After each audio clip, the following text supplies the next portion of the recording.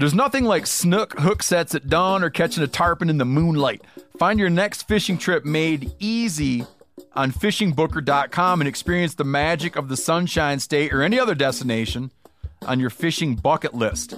Book a blue water adventure in search of sailfish or go snapper fishing with the kids. With over 6,000 captains and trips to choose from, planning your next one just got a whole lot easier. Download the Fishing Booker app on the Google Play or App Store, or visit them online at fishingbooker.com to book your trip today. You never want to find yourself out on the water fishing without your essentials. So it's best to always pack a Columbia PFG Solar Stream Elite hoodie to protect against the sun. Man, I was just in Hawaii and I had my Columbia PFG Solar Stream Elite hoodie with me. And here's the deal. We're in and out of the water all the time, getting in to go spearfishing, getting out, taking the kids to the beach. I'm not going to mess around all day putting sunscreen on, then having to get washed off. I just run a hoodie. Columbia PFG has a lot of great gear. So before you head out on the water, head over to Columbia.com/PFG to shop their performance fishing gear. I'm telling you what, Decked is a game changer. Decked has completely changed how I load, organize my truck. All my stuff that I want is always in there, out of my way, and secure. It's perfect. If you own a pickup truck that you use, like a truck, the Decked drawer system gives you weatherproof storage for all your gear. You can lock it up, too. You keep your tools and gear organized, job site or out in the field. Go to deck.com/meateater to receive free shipping. Go to decked.com/meateater. Get yourself some free shipping.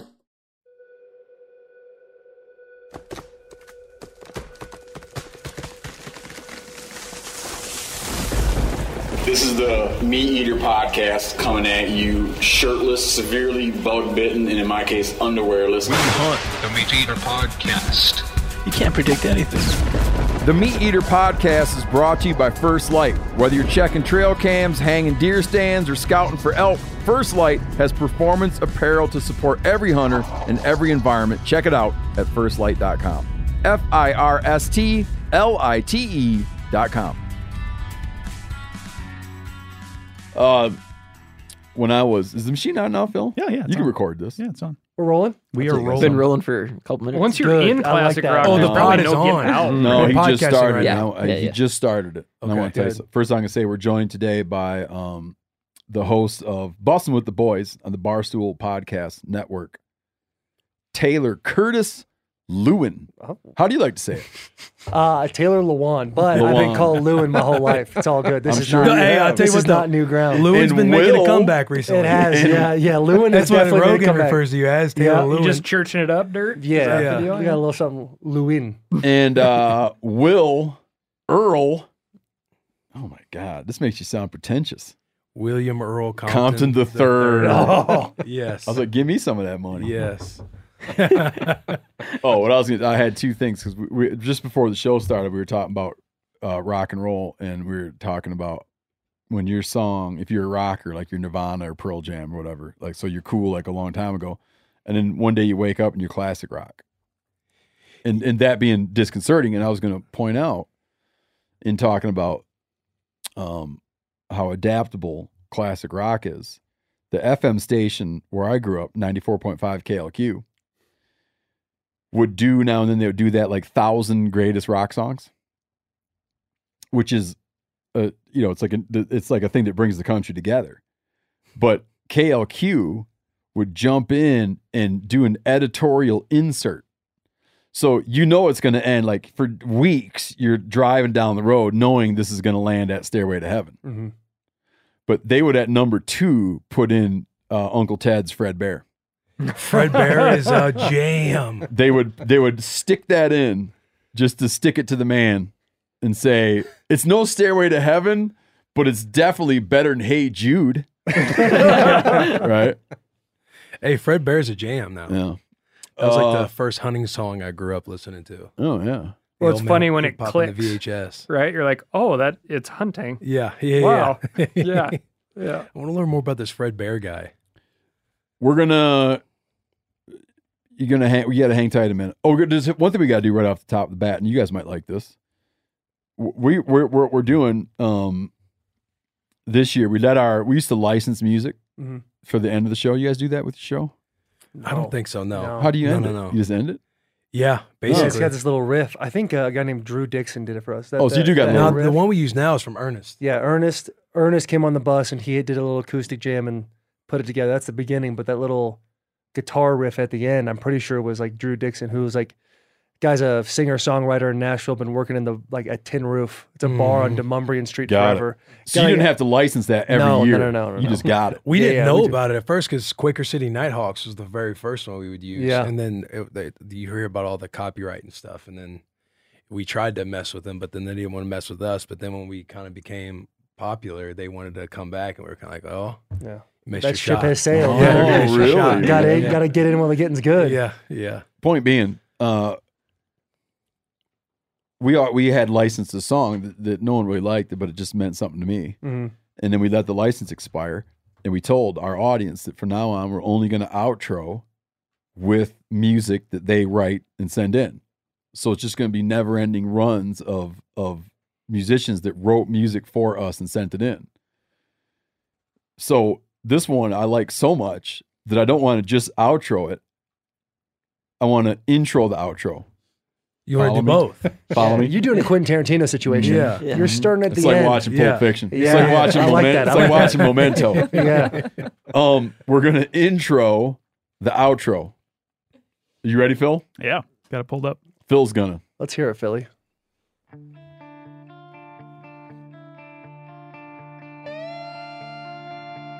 Guy sent this in. Wrote it just for this show. Yeah. That's like Young Guns. Oh, not anymore. That surprised me. Wait for the elk bugle though. Yeah, wait for the elk bugle.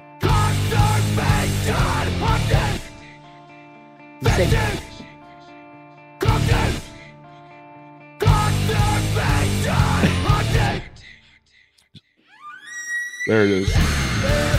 Dude, I'm telling you what, you turn it off now, Phil. There's a lot going on there. Hot tip for any musicians, man. Throw an elk bugle into your metal tunes. It's gonna be your favorite. It's like with cooks, throw a little butter in there.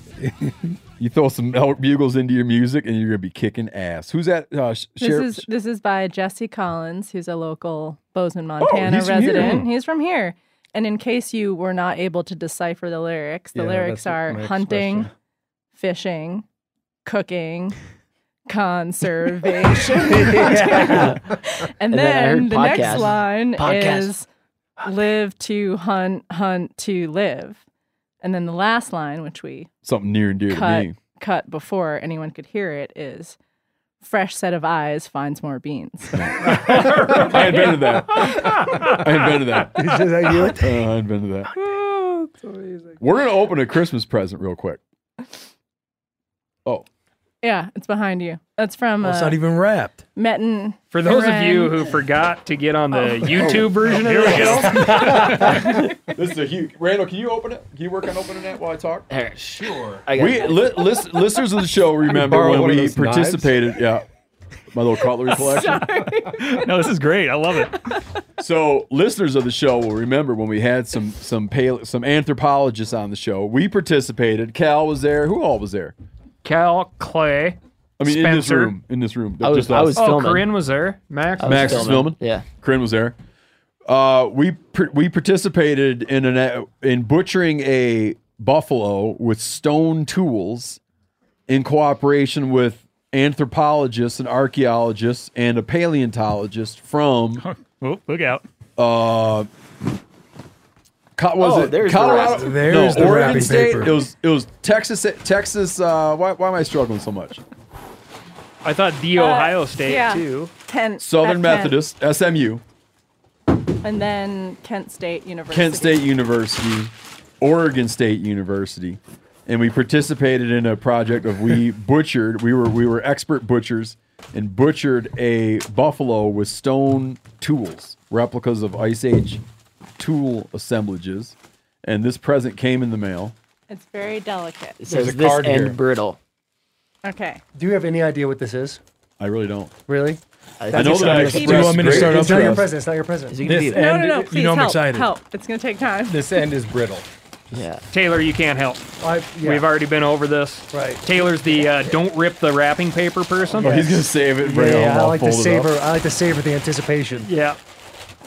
Hey, Steve, you want to grab the brittle Which is a end? great way to think about that because I've never thought about it that way. Like what you like is the to meat eater. What it could meaty be. Christmas and a happy new spear. You get to spend that extra minute and a I've half never known knowing, what you're talking okay, Yeah. this might be that thing I really want. Yeah. So this is from the Kent State University Experimental Archaeology Lab. The golden flashes. And many apologies to people who are listening and not watching this. Yeah, you got to get on the YouTube train for this Phil, one. do you think it sounds good, this loud paper noise to people at home? Yeah. I love it. I think it creates intrigue. People will get online to see what's going on. Ooh, goodness. bubble wrap. Karan. Green, you should come hang out with my kids. I'll put you in a big room full of bubble wrap, and you guys can just have a hell Yeah. of See you 4 hours later. Metten, I don't think anything broke. It's got to be a spear, right? Well, we don't know. Well, That's- it says that's my Happy guess. New Spear, and now I remember saying I wanted some spears. Yeah. Oh my goodness. There's going to be some blood shed in this room. There are maybe 8 different layers of wrapping paper. Yeah. He did a good job. Well Sorry, wrapped. I didn't realize it was going to take this long. I got a free towel out of it. A couple of free towels. I'm going to go shower up. All right, Steve, I think you should do the honors when we're on. No, just do it. I'm watching. We're going to get those towels in the auction house oddities. Oh, look at that. You guys are doing great work. You more work know than you've the, made it when you get a Christmas gift and plucking you the just watch feathers. people open it for No, I you. should've- Pool noodles? You guys got it. I'm enjoying watching my present be opened. We got new I towels. We got new outsourced that. pool noodles. This is really... Shit, I should have at least partially opened. Yeah, Corinne, man, that was Sorry, bad producing. I'm a bad producer. Oh my. Corinne does some good producing and some poor producing, and this is not a 4.5. No. Or it is a 4.5. Yeah. It's all in the We explanation. can move on to. Carefully. Oh, no, we're so close. Yeah. Carefully. I got that.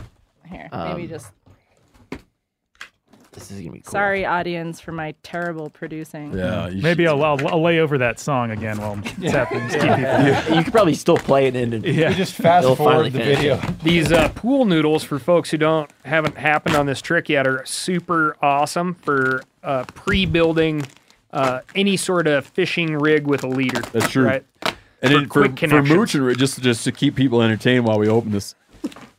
If you got 20 pre-rigged minutes mooch long. and rigs, you can stick your banana sinker in the end, right? Stick your banana sinker in the pool noodle, and then wrap the mooch leader around that pool noodle and fasten the hooks into it. Should I think of more stuff to talk about? No. The pool noodles are also good for floating too. Yeah. Oh, like in a pool. Yeah, in a Yeah, pool. I can Yeah, see that. yeah. I can see that. once some the poles. full present is revealed. Couple of good I've walking got some, sticks. Yeah. You better Cal, have had Cal, a you hell went of to a go day 12 miles a fishing. day. Oh, smokes, man. This is you right here. This is Yeah. packaged. You and Snoot. Snort. Please. Damn it. The whole roll is... Be careful now. Oh, yeah. It's going to be sharp. I think for the amount of time it took to wrap this stuff, Oh whoa. my goodness. Oh, that is sick. badass. Ladies and gentlemen, that was worth the wait. These are Clovis Point That is tipped nice, hunting man. spears. Wow. Flint napped Point. by Metten Oh, and a former student. The points were hafted by a former student of his, Michael Wilson. Holy cats. that is cool. Two of them are just English flint procured by You him could shave that from mustache the off. white chalk cliffs of southern England. And then the third one is Georgetown chert from Texas. It's the same kind of chert we used in the I was going to say Buffalo that. experiment. Yeah, Georgetown, definitely. and the wood is treated pine shafts. I don't know you guys really well, so you're the ones I'm thinking about when I think about just wanting to just... He's looking at you hard. I know, he kind of was staring down. Big game. Right That to is someone's nuts. ribs, man. Max, can I see that big hoss there? Yeah. That's pretty Yeah. cool. Do you I'm wanna going see to keep this one? working down our list. Yeah.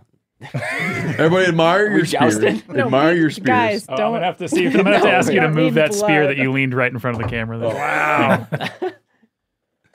Fellow wrote Put in. it away. This is part of the show where we do listener comments. Okay.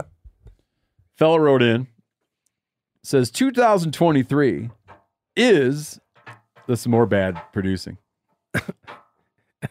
Good producer would have gone in there and wrote was. But this was a quote from the guy who wrote in 2023. You would have, a good producer would have wrote sick. Fine. Okay. Sick after that. Yes. SIC. Pardon me. It's got to be tough being with a writer. I'm just going to leave. 2023 is considered, this is a listener thing. This is a good question. 2023 is considered a mast year where acorn production and other nut trees have upwards of 5 times their typical production. I've never seen anything like the amount of acorns produced this year. I would love to hear the crew discuss their thoughts on the impact of a mast year on deer harvest. He says, and I'll have to take his word for this, deer harvest across the Midwest this year is way down. And the only consistent common theme I can find is that it's a mast year. I've hunted the same fields in central Wisconsin for 20 years and always see 20 to 30 deer out every night about an hour before sunset. And this is the first year I'm not seeing hardly any coming out to feed in the fields. But when you go through the woods, you jump all kinds of deer. I'll buy that. I think Pat Durkin wrote it up. I think Michigan's one of the states that saw a pretty significant hunter participation decline for this season. So that's a reason for, you can't have a lot of deer dying by hunters if there's not a lot of hunters out there. Huh, I didn't know that. Yeah. And then as we talked about, you want some real patience. Yeah. Sit in a tree and watch nothing happen. Get out of your tree, man. What are they attributing the decline? Well, if it's a really significant number, if you go back to, like, I think there was a peak sometime in the 90s, early 90s. Not the COVID pandemic? No. Like a significant peak. You'll have to read old Pat Durkin's article. I think he wrote it up for the MeatEater.com. I will read little website you might be familiar with. One thing I could say about this, what he's talking about is you'll find that people have a tendency, because people that are driving to work, driving around, you see deer in a field. Mm-hmm. So a lot of guys are going to, like, they just instinctively are going to go sit at the field edge. You know, it's just, well, I'm going to sit at the edge of the field and watch the field because I see deer out in the field. So yeah, the fact that there's a bunch of wood, I'm trying to say. Mm-hmm. The fact that there's a ton of food in the woods would absolutely affect all that kind of stuff. They don't 100%. have to expose themselves because there's plenty of food under cover. Yeah, they don't need to take risk. Talk to Clay. When I was saying acorns and not acorns, I was goofing on Clay. You talk to Clay about when there's a good mast year. Yeah, I was going to say. Well, he likes to talk about it because it gives him more chances to say acorns. This is a Clay conversation. Yeah. He'd have a lot of fun with that. He likes any conversation that involves acorns. Mm-hmm. Is Clay successful on one of these years? I don't know. I know that he's always looking for a tree that's raining acorns. Yeah.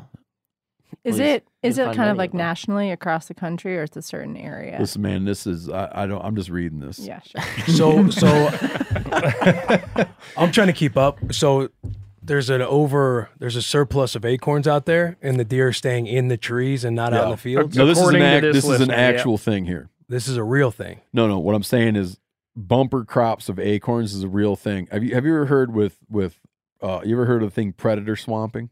No. So if you look at wildlife populations that are very synchronized and when they reproduce, the thinking is one of the advantages of being very synchronized is that the abundance of food overwhelms predators. And some of that stuff is going to, like, if let's lay a big group of ground nesting birds, they all lay at the same time. Some of them are going to survive predation. Mm-hmm. But if they were going to all lay over the course of 2 months and you had a population of predators pursuing those eggs, it's like they have a greater chance of just finding them because it's a slowly rolling out food source. So they use this term predator swamping, meaning animals that get in a big group and all drop their young at once. Then predators will get some, but the babies will quickly be up and running about. And it's more likely to survive. Okay. Trees, we had a guy sitting in the seat you're sitting in. Will. All right. A forester, and he came on and explained to us. What was that guy's name? He's a good guest. Michael Snyder. He came on and explained to us that they find something similar occurs in populations, communities of trees, where the oaks will, for whatever reason, now and then just totally kick ass and predator swamp the acorns. And you can go into stands of mature trees and find that a lot of those trees, as old as they are, have the same birthday. Meaning there's years that are just really good. They drop so many acorns, and then you get a bunch of recruitment. You get a bunch of oak recruitment because deer didn't eat all the damn things. Okay. You following? Yeah. A little bit. This is not something I've picked up through observation. This was just explained to me. Yeah. So out here, elk are like the example that I think makes the most sense to people. Elk calves, first 48 hours on the ground, most susceptible to predation. Then basically every minute past that 48-hour mark, they're more and more capable of getting up and hauling ass and running away. So if you think about making a tackle, right? Every tackle takes He's perking right up. He was a high school football player. That pursuit angle, impact, recovery, reset, and do it all over again, right? It all takes time. So all the predators are out there trying to make these open field tackles on these calves. Wow. And that all takes time. And, they all can't be tackling everyone at the same time. Got you. Can I ask a the question? angle changes. Yeah. Angles change, and there's more of them. There's balls popping up in I everybody's love when you hands. talk ball to me, Cal. This viewer who wrote this, and he's talking about acorns. Acorns. Acorns. No, he used acorns. Sorry. Is it a big deal? Is this a problem? Well, he, like many good outdoorsmen, he's a curious student of the woods. Respect that. And so I think he's just curious. Good. I think that it would be a big deal if you found that you had a really low deer harvest, because it would be, is it that there's no deer around, or is it that something else changed? But worthy of discussion. Okay. But I think that he's just throwing it out there. But it brings up this issue I'm thinking of is just backing it up by this idea that masting trees will seem to, like, you don't imagine two different trees are talking to each other, or I don't know, like, I don't know how it becomes decided by a stand of oaks, that it becomes decided that this year is the year we're all going to just rain down acorns. I have no idea. I'd love to understand it. On the successful hunter side of things, there are groups of hunters that will, for whatever reason, be more happy complaining about the fact that there's so many acorns in the woods that the deer won't come out of the woods. And that's why hunting sucks this year. For whatever reason, that is more satisfying to them than changing their stand location to be in the woods. Makes sense. People just love to complain. Yeah. Yes. And it's probably the people that are complaining about this are probably the people that didn't harvest deer this year. That's what I'm thinking. Normally, I go out the first weekend and the first morning, this is what happens. And it didn't happen this year, so something is majorly wrong. Guy wrote in, this is a good one. Now you want to talk about stuff that matters. I'm waiting. Well, I was asking him. No, when you say that to someone, you're not asking them. No. I wasn't asking. Making a statement. You better make a I was statement making here. a statement Yeah. to you over there. Guy wrote in. Now, we've covered on and off the ins and outs of New Jersey experimenting with a bear hunt. They had a bear hunt. They lost a bear hunt. They got the bear hunt back. Thank goodness. They have the highest density, I think, of any state, bears per unit of space of any state. But this guy said there's a professional harasser. There's a woman, and she has a little posse of people.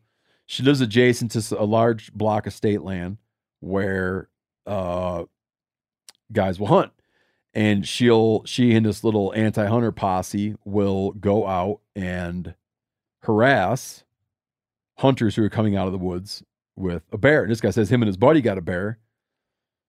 They put it on a log, Indian style, he says, which is referring to like tying it feet down to a log.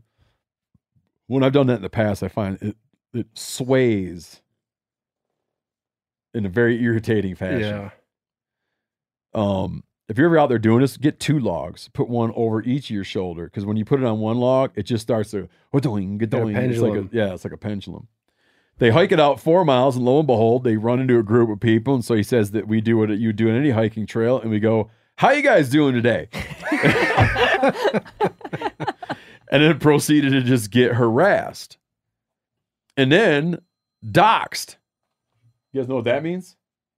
I keep seeing the word pop up. I don't know what it means. Someone reveals your personal location. info. Someone reveals your personal address, information. your personal, So this posse of anti-hunters doxes them because they get their license plate numbers and their images that they can put out on social media. They reached out to a game warden who said that they would look into it, and he's like, "What can someone do?" That is categorically illegal. I mean, even New Jersey has a hunter harassment law. You can't, if someone's legally hunting, it's illegal to come up and annoy them or harass them or try to molest their hunt. It's just illegal. If this is true, I'm just taking this at face value. If this is true and someone said, like, blew you off, like, "Oh, I'll take a look into it." If it's as presented, it's just a thing where that you can't do that. That's illegal. That should not happen to you. Maybe hunters in each state should get to know and read the codified anti-hunter laws in their respective states. Anti-hunter harassment laws. Yep, Yeah. sorry. Because it is Anti-hunter like a harassment stupid laws. wording thing, right? Like, these people didn't interfere with the hunt. They just harassed them when they came out of the woods with a bear, which, may not make it by the eyes of the law illegal the way it's written, right? Yeah. I would continually be posting pictures of bear ham smoking and bear chili and talking about the amount of people you fed with that bear. I like that, Cal. Yeah. Dr. Randall, what did you determine about the quail article? I was waiting for the payoff there. Is it you who scratched it out? Oh, I just removed it because we seem to have skipped it. But I want to say a thing of interest from there's this article we're taking a look at. It's about Tennessee's quail comeback and AI. And the article tries, in very tenuous fashion, in my view, to link the use of AI with a quail comeback. And the relationship is not, how would you put it? There's no correlation. Yeah. However, it's an interesting thing to do surveys to try to locate quail, which are their numbers are doing a little bit better in Tennessee, in certain places in Tennessee. As some people know, and many people in the South have experienced, bobwhite quail numbers have been at just depressingly low levels across a lot of the traditional range.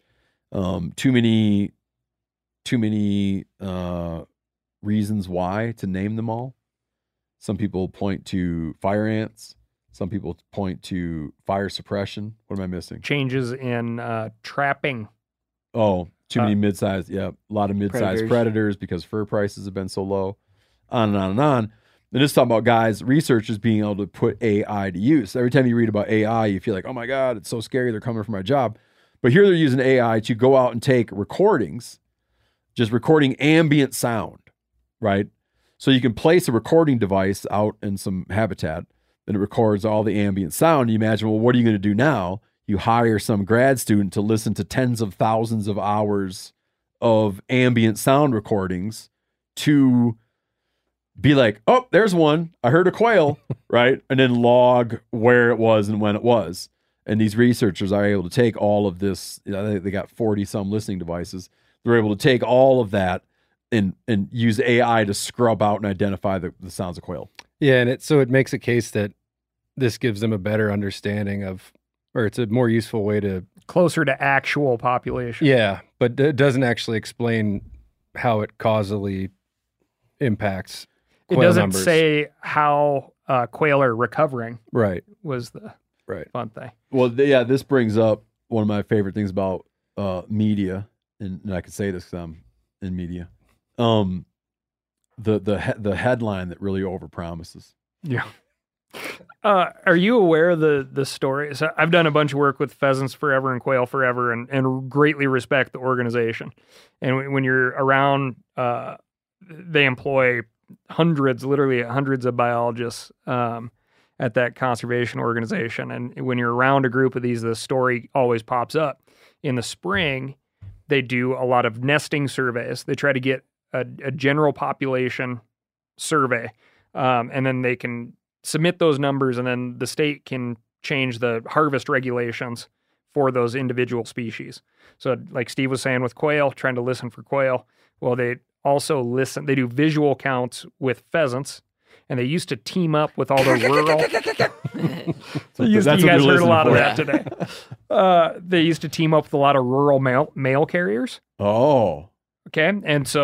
And they have these very specific. That's sly. Yeah. Do this very specific criteria of at this time in the morning, you drive this stretch of road and you drive it this fast.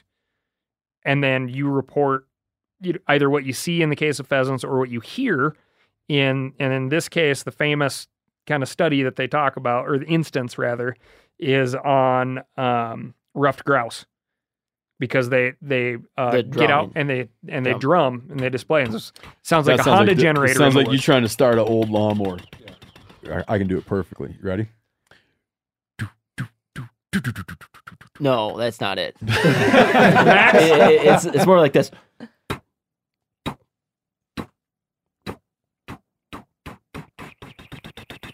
Wow, that's pretty good. I think it's Very more like good. this. I love how focused he got. Dude. Yeah. In the zone right there, flow state. No, it's like boom. No. Max had it. So I want to say this is northern. It's either Michigan or Minnesota. I apologize for mixing the M states up there, but it's Michigan or Minnesota. And 30-year career of a rural mail route carrier. That's such a. I never thought of that. That's such a genius thing to do. I'm always impressed when how long you had a job? He's like, I've been driving this roads for 20 years. You've been seeing a lot of pheasants. Yeah. And the counts are always dismal. Dismal. First, you gotta be like, do you hunt pheasants? Because if you hunt pheasants, you don't get to participate. You're not the rural carrier. Oh, You're exactly. not the mail carrier. Nothing here. Nothing. Haven't seen nothing. Not a one. It's shocking how few there are. And then come around next fall and have a banner pheasant year. This particular dude just flat out couldn't hear. Was just freaking deaf. Could not hear that. Yeah, and so you hear that story often in that circle. So that's where AI can come in handy. Kind of eliminates the bias, you could call it. Do a little quality control on. Yeah, I gotta tell you a quick story. Nothing to do with any of this, but I keep thinking about it. Is Clay was talking to there's this down in Arkansas. There's this family, these old guys, and they really had just a long run of killing giant bucks. And other people would just get jealous and pissed. And so what you do when you're jealous of someone, you start like rumors about them. And Clay says to one of these old guys, a lot of people say that you killed all those bucks at night. And the guy says, you know how hard it is to kill one of those bucks in the daytime? Can you imagine doing it in the dark?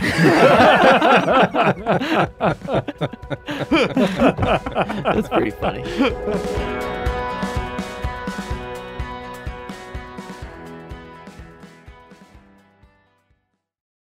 Being prepared is all about having the right tools. The OnX Off-Road Map and Navigation app is the best to find off-road trails and off-grid camping, and to use fully functional GPS when you're out of service.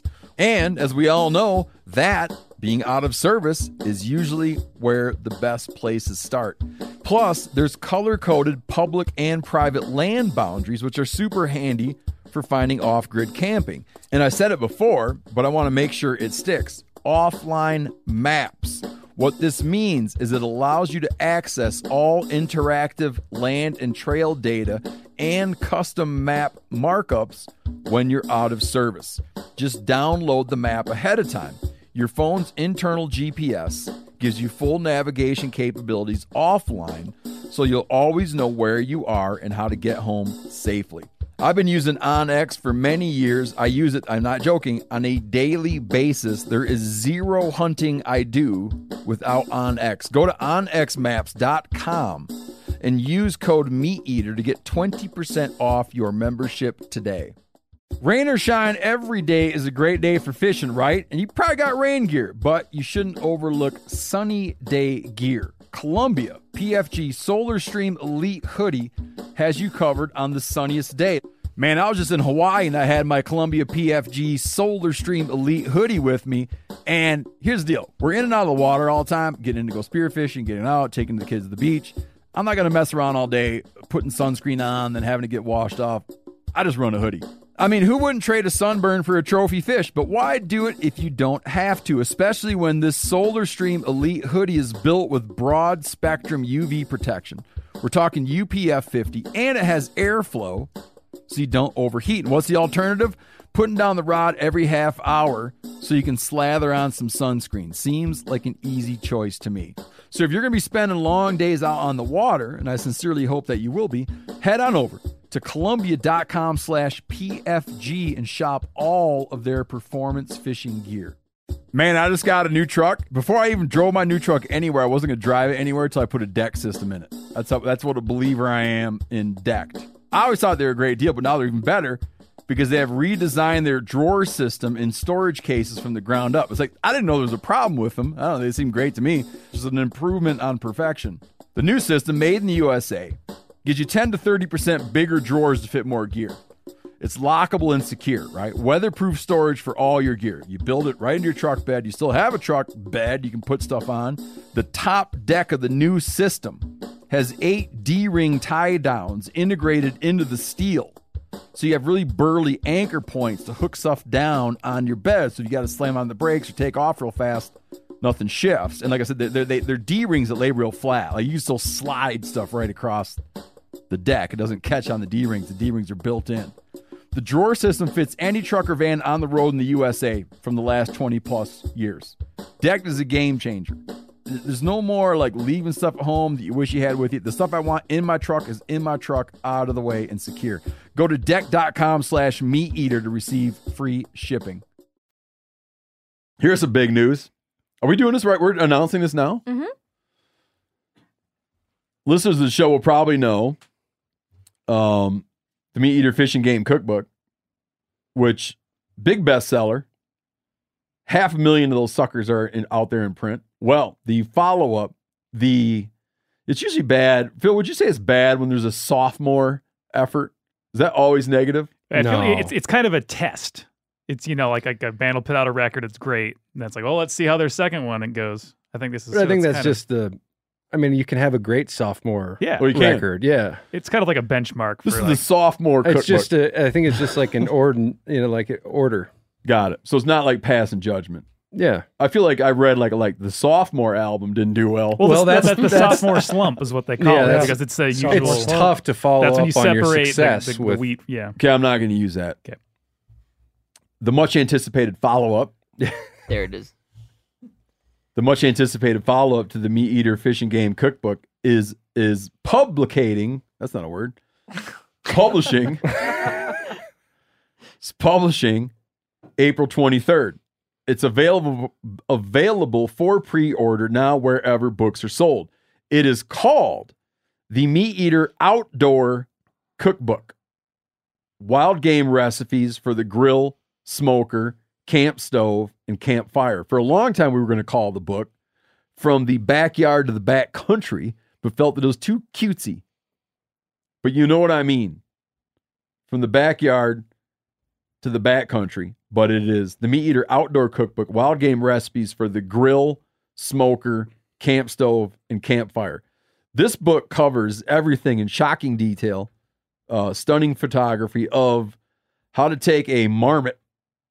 This is just kind of making a point up front.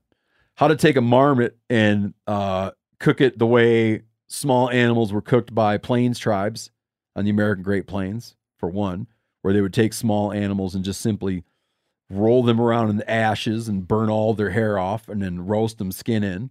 We talk about that as a setup, but then it gets into all manner of barbecuing, smoking, everything.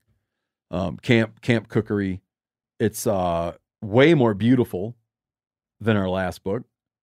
More than 100 recipes for cooking outdoors, which includes everything down to frying fish, which is best done outdoors. I do mine outdoors. It's cool. It's got a lot of stuff. It has like a real coffee table book quality to it because some of the stuff you might not ever make, but is so badass looking that you'll just like to look at it. It's gorgeous. Did the beer guts make it? No, the beer guts aren't in it. That's for the next book, the junior book. Junior book. Cal invented a recipe this morning, which is guts and beer. Phenomenal. It was good. 4.5. It was really 4.5 out of 4. We will be talking about this cookbook in greater detail later on, but I'm just going to remind everybody now. It's available for pre-order. Pubs April 23rd. And it is if you love the Meat Eater Fish and Game cookbook, this is that same great quality, highly tested recipes, but everything for cooking outdoors. Again, from having a big old party in your yard to cooking for you and your buddy on top of a mountain with a backpack and stove. Everything for outdoor cooking. Now's the part where you guys come in. Hell yeah. Oh, no, I didn't mean that. Would you say April 29th? I got to get that for the old man. 23rd. April 23rd? Yeah. Well, we know these guys are fired up on food, so I think it's beautiful. Get to that segue. Barnes & Noble. Get to where you need to go. Get that hardcover. Put it right there. Good As people gift. walk in and go, is that the new sophomore Meat Eater? Hey, listen, that's a highly anticipated. Is that the sophomore The title? highly anticipated new one, yes. You'll have to start pushing this even more a month before Father's Day. Oh, we're going to push it heavy. yeah. This is just a prelude to the push because it's so good. We worked on it. I mean, we worked on it for years. Pre-push. We worked on it for years. That's good. We even had to hire, I'll tell you this will titillate the listeners, then we're done talking about it. Titillate. We had to hire firefighters to be there for some of our preparations. Really? Mm-hmm. Like just in case there was a fire? Or Because we were doing taste some of the food? stuff in the summer and just because of various issues. But I'm saying that's the kind of cookbook this is. Yeah. They also Lot of make fire. High level. good Was models that- for the photography. Yeah. too. Yeah. Yeah. Yeah, a lot of ways to burn your fingers. That should have been the subtitle. Well, let me give you a couple for instances. How to take we do, so everyone knows like burying like luau style pigs, right? Mm-hmm. So how to cook venison shoulders, venison legs in a half of an oil drum. How to put whole ducks and birds just on spikes, on sticks, and cook them like a ring. So you have a fire with a ring of birds roasting on sticks around the fire. But also how to throw a kick-ass catfish fry. So really technical stuff that requires a lot of MacGyvering, making contraptions, making makeshift grills, making makeshift smokers, using souped up sophisticated smokers. It's all in there. If you like to go outside and cook, this is your book. This is it. What's your favorite, what's the most unique recipe in there? It's a good question. My favorite one in there isn't even in there, but there's pictures of it in there. It's like one of those things you can't really, it's not really a recipe, but it's a thing you talk about. Mm-hmm. There's two, because they both involve contraptions that I like a lot. Where I grew up, it was you would like if you got married, if your kid graduated from high school, if you turned 40, you would throw a pig roast. You would host a pig roast where you take a whole hog and put the apple in its mouth and cook the pig. Yeah. So we have a great little welded up contraption for doing that and talk about that. But it's not so much a recipe, it's a procedure. For a recipe, one of my favorite things is if you ever go down when you're in Mexico, particularly down the Yucatan Peninsula, and you see that they're making those tacos al pastor, where they have that vertical spit meat on the meat rock. Yeah. A vertical spit mounted with layers down there. It's like layers of pork, and a pineapple sits on top of the spit, and there's a vertical heat source, and so it spins, and then they cut tacos out of that. So That sounds incredible. no, it's really cool. Tacos al pastor. Yeah. And I have my buddy Ronnie made me my own one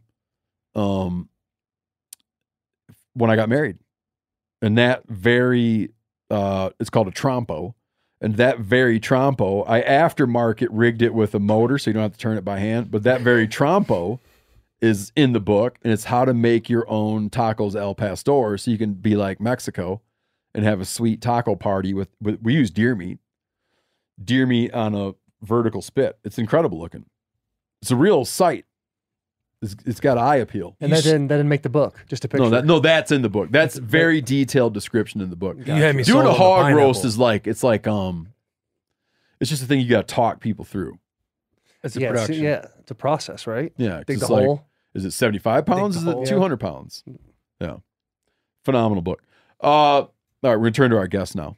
Let's Will, Taylor, how do you guys want talk about your careers? Will you your other careers? Your pre-careers. Football. Yeah. Yeah, ball. We can talk ball. You want that ball? Yeah. Didn't you feel bad the whole time? like, man, we were pretty worthless in all of these hunting Yeah, conversations. no, yeah. There's a level of like Because you guys are doers. I like to You're think not of talkers. I like to think of us as like animals that live in houses, and then our parents got real just like, hey, we're done with these animals, and they took us out in the woods, and then we met you guys, the outdoor dogs. First time they started talking about all this shit, and we're like, oh my god, we really have no idea what we're doing here. But yeah, football. We did that. So I played. I was at the Titans from 2014 until 2022, and that's where Will and I met. But as I told you guys before the show, I grew up in Arizona. Went to the University of Michigan, who I don't know when the show's coming out, but they are playing in the national championship on Monday. Do you still feel an affinity? So when I first left Michigan, I didn't at all. I was kind of anti-Michigan, and then when I was there, it was like 09 to 13, which is when we were just terrible. We're an awful football team. And I get drafted, and I was kind of like, whatever. And I played with these guys that went to Alabama, Georgia, Clemson, like all these teams that are like winning national championships over and over again. And they had like all this big pride. And when we got Jim Harbaugh, I started to feel a little bit more pride. And then he started doing bad. And I was like, get this guy out of here. What are we doing? This guy needs to go. And now, like, this is actually the first year, even before the year, I chose to be like a fan. Like I wanted to buy into being a fan of football and like watch a sport. Being like my first year out of football. So I think it's kind of a natural progression. If you imagine you grow up somewhere, all you want to do is get out of there. Mm-hmm. You get out of there, and then later you develop a nostalgia, and you're like, I should just move back there with my kids. That's exactly, you nailed it. Because when I was in Arizona growing up, I was like, the desert, ugly. It's not fun here. I want to go somewhere with 4 seasons. End up going to Michigan. My first winter, I had a pair of Vans on, probably the same jeans I'm wearing now, and a zip-up hoodie. And I was like, perfect, winter. Yeah. Literally, I saw snow like 2 times in my life. The first one, I was like, if there was a transfer portal, which is now, I don't know how familiar you guys are with college football, but you can literally leave whenever you want, essentially. If that was established, I would have sent my ass back to Arizona in a hurry. I would have gone. Thankfully, it wasn't established yet. But now, as I've gotten older, I'm like, man, something about an Arizona sunset, the desert. Yeah. The climate, everything it's beautiful. We were talking about Cave Creek. It's like the only place in the world where you'll find like an old horse, a truck, and a Ferrari in the same parking lot. Yeah. And it's just such a unique, cool town. And so there is that level of nostalgia for sure. Yeah. And then you had some like bad-ish injuries. Yeah, I did. More so recently, though. Mostly recently. So I actually was extremely lucky. Like in college, you told me today about getting knocked out on the field. Yeah, that was fun. That was getting your bell rung. Getting your bell rung. Yeah, but I didn't know that could happen. He was telling me that Taylor was telling me he got hit in a way, and this is the thing that happens to people where you come to and you're emotional. Yeah. They just told him that to make him feel better about crying. We're like, no, this is the thing that happens, buddy. Has everybody? Yeah, it's all good. Emotional. No, you don't look like a baby. Now hurry up and get off. Yeah. Taylor was saying though when he said he's lucky at one point, and please don't let me get this wrong, so jump in. You were with the Titans for 7 years. 9 years. Sorry. And at one point... Every year counts. Well, Cal? Oh, yeah, man. You were like the most tenured person on the entire team. Yeah, my last 2 years with the Titans, I saw 100% turnover. So I was like the oldest guy in the room. There was a guy that played more years in the league than me in the room, but I was at the Titans for the longest amount of time. And it was a cool experience too, because our first year, my first game, we played the Kansas City Chiefs in Kansas City, and it was loud, and they have this thing during the national anthem. They say, "And the home of the," and the whole stadium yells Chiefs. That's blasphemous. It's and it call themselves Americans. It startled me big time. And we won two games that year. And so and then the next year we won 3 games. And it was like we were a horrible franchise. And we won this big run of going 9-7 a bunch, finally having winning records. And then 2019 we go to the AFC Championship, played the Chiefs again in Kansas City and lost. We were up by 10 in the first quarter. But it was cool to be a part of something that was so abysmal at one point and then help grow it into something that at one point was an actual contender for a Super Bowl. Not anymore. They're tough year for the boys. Tough year for the boys. Tough year. Yeah, but getting knocked out. We played the Dolphins in 2018. Longest game in NFL history. In NFL history. Oh. There was It's like 7 or 8 hours long. What? Holy Because shit. there's a lot of storms, so we'd have to weather go back in delay. the locker room. Yeah. Were you on the team too? Right? Lightning. Yeah, that was the okay. year I was on the team. That was the year we met. And I just signed this deal. And I came out in a Boss Hog outfit, all white suit, white hat. I had a taxidermy beaver with me. And I kind of did this thing like Daddy's here type of I'll brag for you. Go ahead. Biggest contract for an O-lineman in NFL history at the time. Oh, I Oh, love no it. kidding. I love Congratulations. it. That was nice. Love That it. was nice. Yeah. So I made this big, theatrical thing about it. and Mike Vrabel, the head coach, pulls me in the office. He goes, "That was funny. It was good, but I'm just letting you know there's going to be guys that don't like that." And sure enough, dude, we throw a pick. There's guys that don't like Yeah. ostentatious A little bit of both of getting wild. braggadocio. Is that it? Yeah. So we play the Dolphins in Miami. that's it. Yeah. That's it right there. Oh my goodness. And we play the Dolphins. We throw a pick, and it's towards our sideline. I take pride. I used to take pride. After this, I never took pride in it again. But hawking down, trying to get a couple stats, get a tackle, like we talked about, Yep. being patient, trying to get there. Mm-hmm. And dude's coming down, and I'm starting to run like this, and I'm looking, and all of a sudden, boom, lights are out. And there's actually, it's kind of funny, but there's a hilarious video on YouTube of me dead bodied on the floor, and our teams it was a dirty hit, so our team and the Dolphins start getting in a scrum, and I pop up because I go from being unconscious to very conscious, and I'm looking, I see everybody fighting. And I go to get in it, and trainers are grabbing me, Kevin Byard, our safety. I think there's a picture of you right there too, grabbing me. Yeah. Hey Taylor, no, you got knocked out. And I was like, well, and I just start crying, tears pouring down my face. I'm talking normal, and our center Ben Jones takes a towel and puts it over my head, he's embarrassed for me. Listen, brother, you need to get to the locker room as soon as possible. But yeah, that was a bit of a deal. That little knockout situation. You seen it? I'm watching it right now. Yeah. I haven't seen Real. it hit. Dude, there's a dude on the Miami sideline just looking at the camera yelling, "Body bag, body bag." The defensive line coach Yeah. on the Dolphins is giving him a fist bump. I was like, Oh. Andre Branch is his name. He was a backup. So did you? Yeah, the toe You shot. gotta throw him in there. And So was it a clip or it was just? no, it was a full, So it was far a full outside of the blindside play shot. that- Yeah, okay. the next year they actually made that play illegal. That type of hit illegal.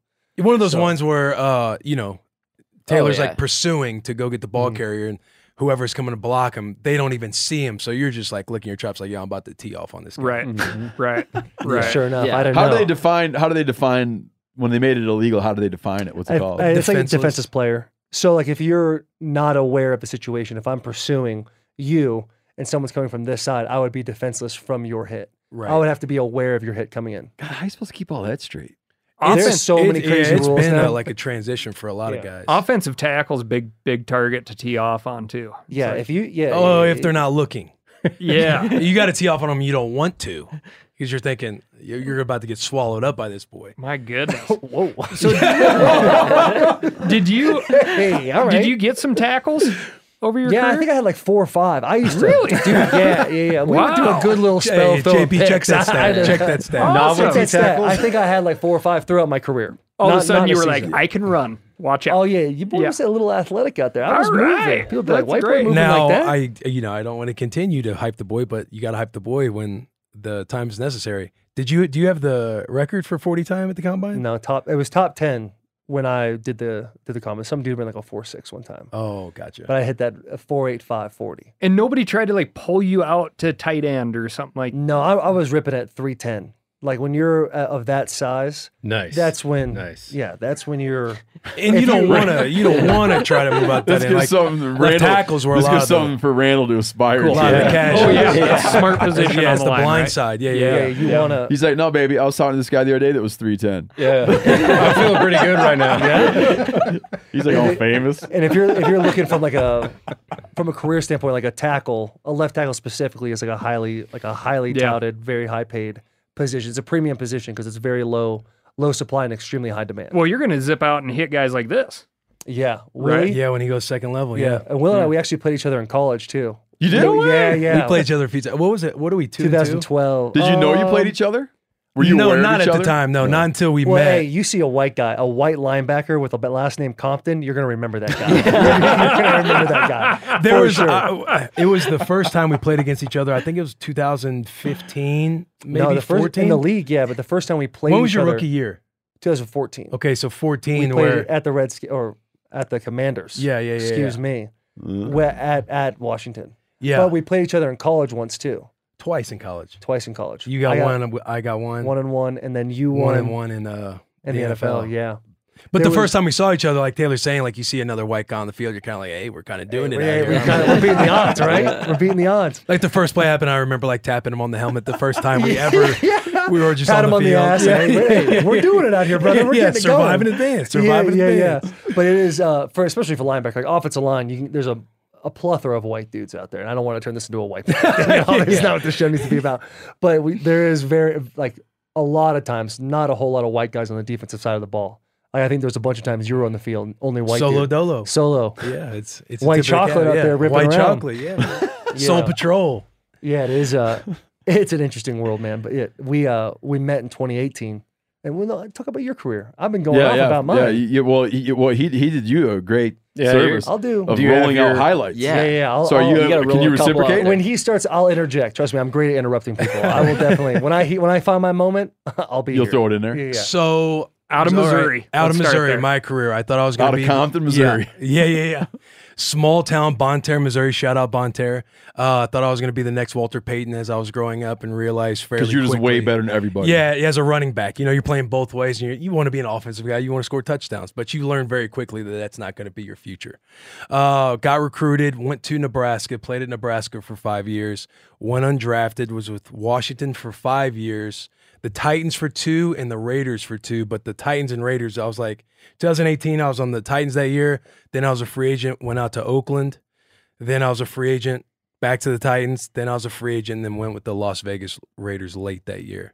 And then that's kind of been my journey. More of a road dog. Can than you the big guy. just explain the mindset of a free agent versus a mindset of a signed player? What's the Contracted? opposite? Contract player. The mindset, like, what do you mean? Like if the contract is coming up, or yeah, being because in you're a- not. They're all one year Yeah, contracts. aren't when they? you're on your rookie deal, you have like a 3 or 4 year deal depending on where you got drafted. Like being undrafted, I was on a 3-year deal. If you're drafted, you play 4 years, and if you're a first rounder, there's a 5th year option. So there's a lot of those business dynamics that go into it.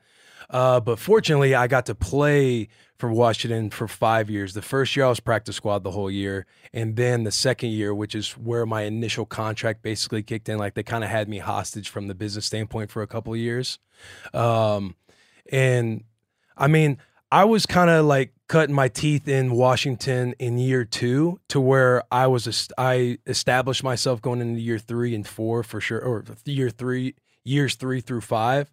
So that mindset was more of like, you felt like you were part of the bigger picture. You were looking on when you were going into the off season, you're like looking to build on the year you just had, or which guys are we going to bring in, who potentially you might draft.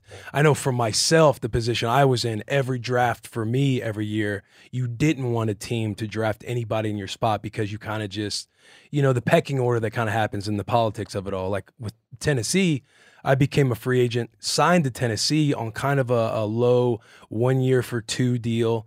And it was kind of one of those situations where it's kind of like a prove it deal. So you want to play well in that year to get like a 2, 3, 4 year deal, right? And that year when I signed with Tennessee, the draft comes around, they draft a linebacker in the first round. So You're I like, remember, oh, you got the crosshairs on my back. I remember sitting at the bar in Germantown in Nashville, and I was just thinking, damn, like you just kind of know what time it is. Like that guy's going to play. So, you got to kind of be like fluid. It's like a very fluid mentality because, there are times like when I got done with Tennessee that first year where when we started the podcast, my mindset was I've put together 6 years and I'm basically just going to bet on my resume because I've tasted it too much to where I don't want to be a guy on a 90-man roster and try to make the 53. Like in my brain, like I'm a 53 guy. So I'll just bet on guys getting hurt and then getting called up or signed in the middle of the year right before the season starts, and kind of took that approach for the rest of my career, unless I was able to establish myself again to get like a multi-year deal, which didn't happen, but I got to take that same approach. So that's kind of like how it changes. Yeah. Like if you're, in Taylor's spot, and he can speak to this, but when you're in those spots where you're part of the future and everything else, you might go back to the table and start renegotiating a year, maybe 2 in advance to kind of lock in your future. Like Taylor was a guy who never wanted to go anywhere else, which is you're not telling that to the organization because you're trying to play that game of leverage, but ultimately you try and get yourself locked into that same situation because you hate switching locations. But is there the same level of comfort in your position as a free agent as opposed to somebody who's got this multi-year contract? I can't imagine. Comfort? No, not at all. No, not at all. Like there's I feel like only the paranoid survive in the NFL. Yeah. Like, you have to be paranoid at all times. We had someone else. We had another player on recently. Derek Wolf was on. Oh, Derek. Good dude. Yeah. For the Broncos. He had a couple things he talked about. One thing he talked about is just that, that sense of someone's coming for you. There's someone coming up that wants your job. You're always fighting, you know what I mean? You never like just relaxed into it. Oh, yeah. Because there's always some kid coming out of college and wants your job. Because there's different levels to that, obviously. Like in Will's position, being an undrafted cat and working to get on the roster those first couple of years and fighting through the fringe essentially to become an established part of a franchise is one thing. When you're drafted, like I was drafted in the first round, you have to mess up really bad to like get essentially not have those 3-4 years. So some guys will kind of take a back seat. Oh, I'm good. I made some money, all that. But if you don't constantly think to yourself, hey, someone's going to try to take something from you. There's some kid that's a freshman in college right now that's going to get drafted and try to take your job. Like there always has to be some sort of like, they're coming feeling. Like there's like some sort of paranoia. And it really is. In like your situation too, like, when you care about what you're doing and you want to play at a really high level or perform any job at a high level, like, and you're a first rounder, like you want to be able to hold the standard of, I want to be the guy that they think I am throughout your career. So then when you do have lows, like I know that just goes on in your mind, like, man, I gotta play better. They expected me to be a starter this year. I don't feel like I'm playing at starter level. Like all these different paranoias are constantly in your head. There's a big world for self-doubt, a massive world for self-doubt. And it's like a very ruthless and cutthroat business. Because when you go to college, if you're lucky enough to get offered to a school, you're there for 3 to 5 years. If you can leave early, you do. And sometimes you redshirt and you do the whole thing. Will and I both redshirted and played the 4 years after that. But when you go to the NFL, it's like if you're a cat that's, let's say, 4th round to undrafted, you don't have 2, 3, 4 years to develop. It's like even if you signed that 3-4 year deal, right? So there's guys. I remember the first time cuts would happen, and back in 2014, the way cuts were, there's 4 preseason games, and then the 3rd preseason game, they would go from a 90-man roster to a 75-man roster. And then after the 4th preseason game, you go 75 to your 53, which is your team. And then you'd have about 10 guys on practice squad who aren't getting paid salary, like the salary you would get if you're in the NFL, but you're there, you're practicing, you don't have to be at the games, that type of thing.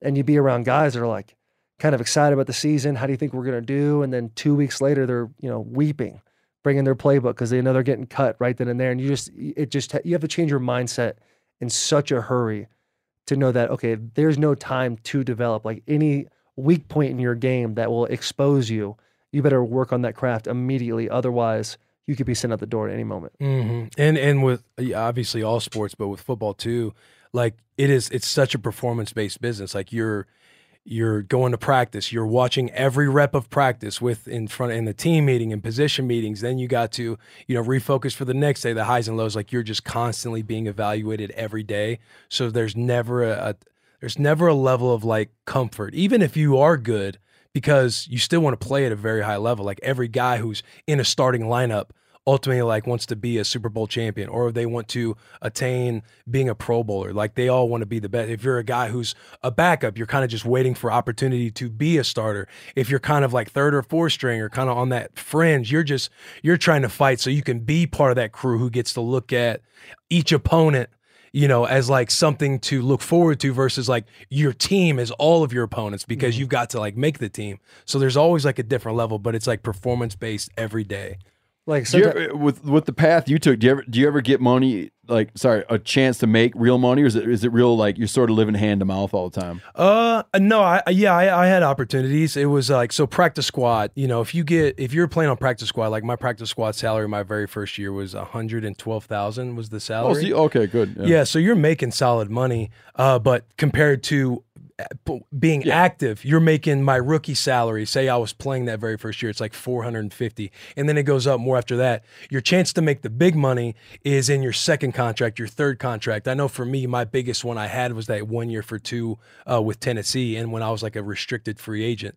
But the year to year after that, I was like a 1 year minimum guy. But the longer you're in the league, the more that floor goes up. Got it. But if you're like, you know, Taylor can speak to this, like when you're trying to get that second contract, when they tell guys like you got a lot of, you know, X, Y, Z, like Taylor's a cat to where, hey, in year 4, when did you sign your deal? Year 4? Year 4 going into 5. Yeah, going into 5. Like Taylor, he put, you know, he took advantage of all those first 4 years to put himself in a position to make that lucrative deal. And that's where guys, where the guarantees happen, like, you know, a 5-year deal for X amount of millions of dollars. And then after that, again, in the NFL, you just basically take your salary or your contract and cut it in half. Like if you're a 5-year guy, the majority of vets who sign like a 5-6 year deal, like think 2 or 3, because once your guaranteed money's up, you're back to having to earn it at all times. At all times. It's a bit of a deal, man.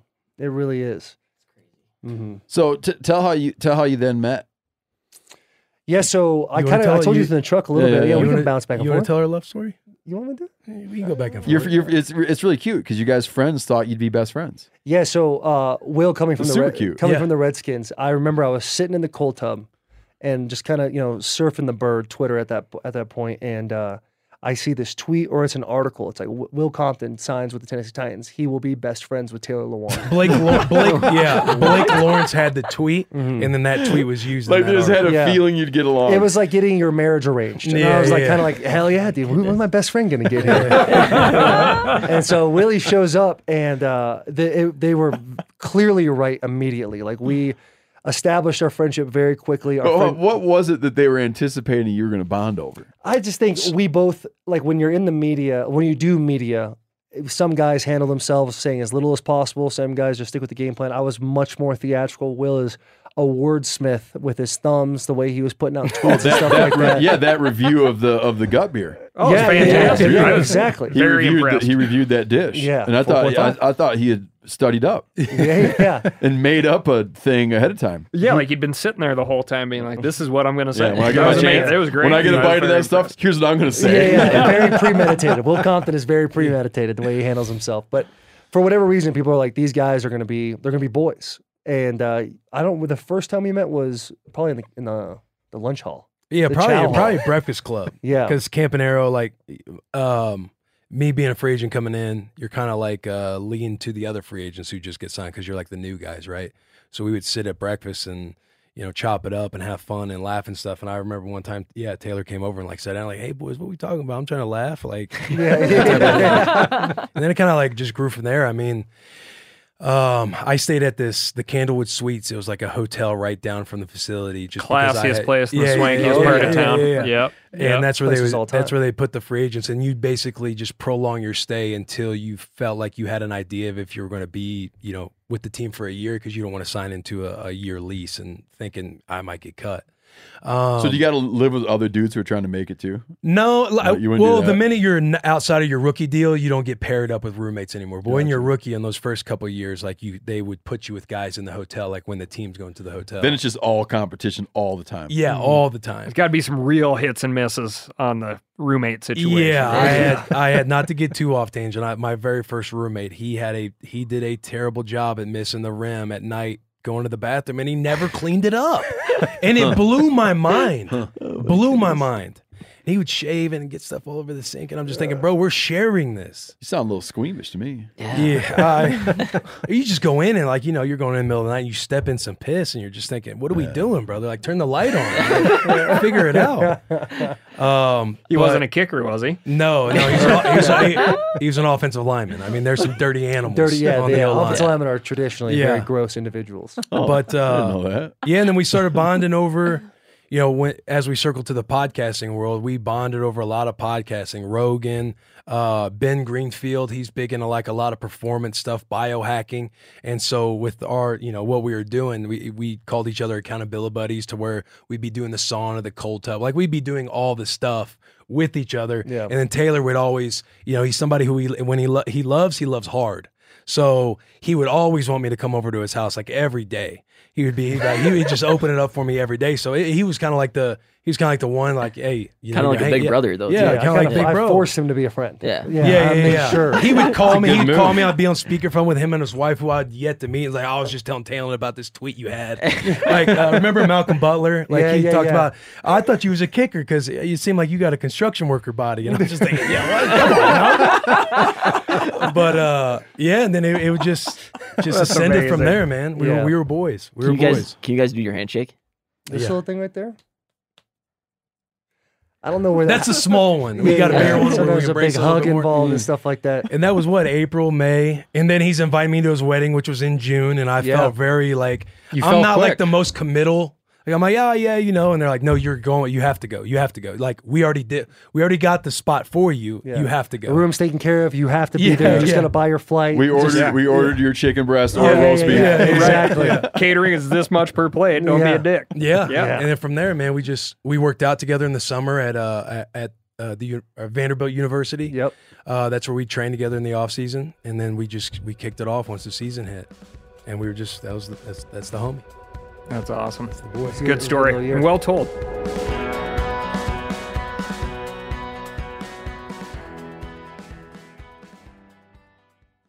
Being prepared is all about having the right tools. The OnX Off-Road Map and Navigation app is the best to find off-road trails and off-grid camping, and to use fully functional GPS when you're out of service.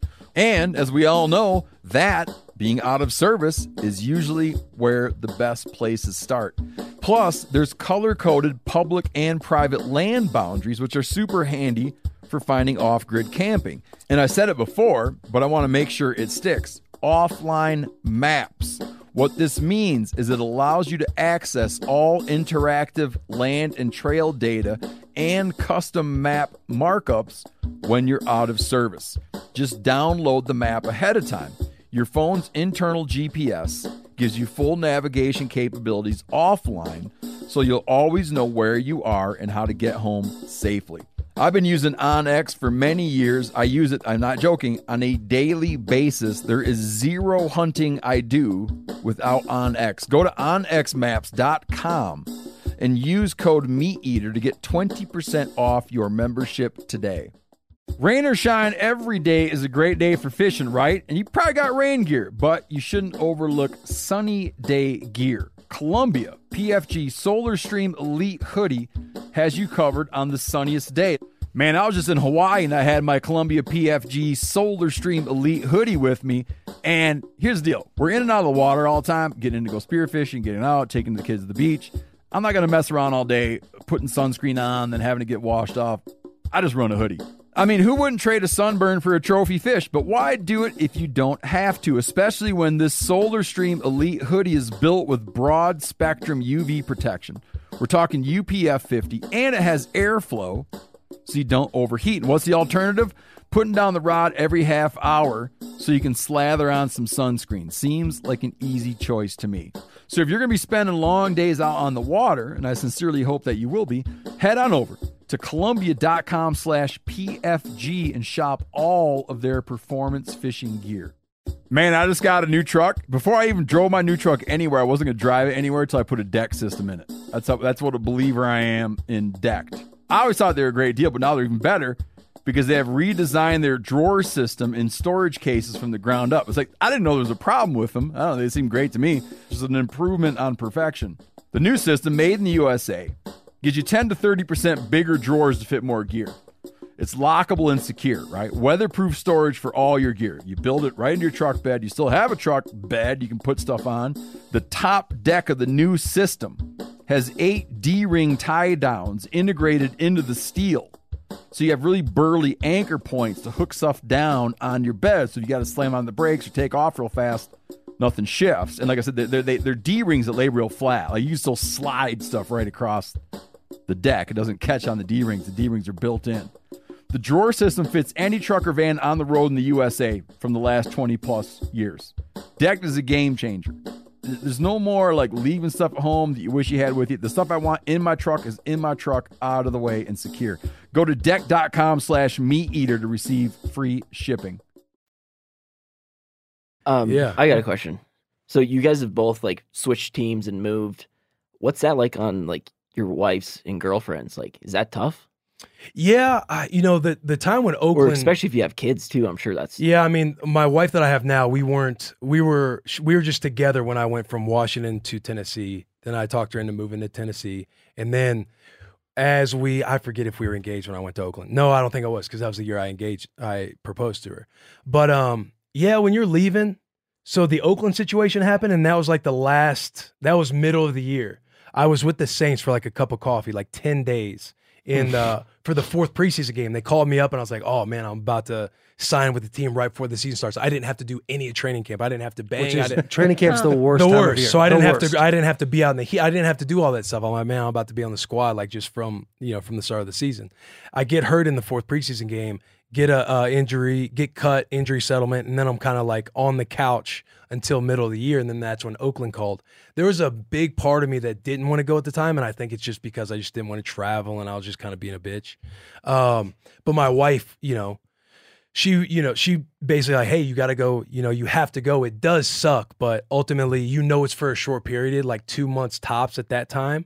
And so then, when the season was over, she'd come out and visit, then I'd come back home. And I never really had to do it like while we were married, while we were with a kid. I almost did last year when I signed with the Atlanta Falcons, which that would have been weird. But again, I would have only been gone for like a month or two. So I never had to experience it at the level that other guys have. Like we've had teammates to where they have a house or a place in the city, like say Nashville, and then their family stays back because they might have kids who are already going to school and stuff. Yeah. So they don't want to take them out of school like some of the older heads. And so they would just travel back and forth whenever they could, or just host them out for a game. Yeah.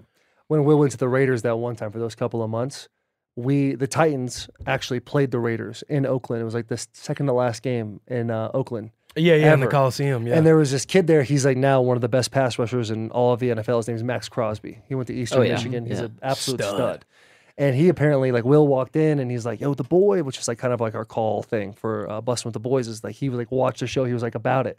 It's cool. Well, we go to play the Raiders, and Will tells Max, he's like, every sack you get on Taylor, I'll give you $500. Like Will was plotting my demise before the game. The NFL is hard enough. And then you're putting like a financial incentive under it. Thank God it didn't happen. Yeah, bro. it didn't happen. It didn't happen. That's amazing. I was stressed out about that. What? Because we did throw out some stats there for Taylor. The sacks are the thing when you're a linebacker. The thing. Yeah. Did you ever get anybody? Oh, brother. Get anybody. Let me tell you something. If you want to pull it up, I'm sure you'll find it. But there's a sack out there that's floating around that people like to reflect on once a year. And when I say people, I mean myself. But yeah, I had one sack to my name. One sack. Sam Bradford. Dabbed on him as well. Yeah. It was one of the highs of my career for sure. And then I don't want to get 3 interceptions. Nice. How many tackles? It's in the 300s. Oh wow. Yeah.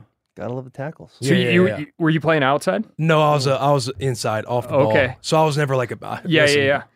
You see these short arms, like I'm no pass rush expert. Taylor blocked me a couple times in practice, which really pissed me off because they were walkthroughs.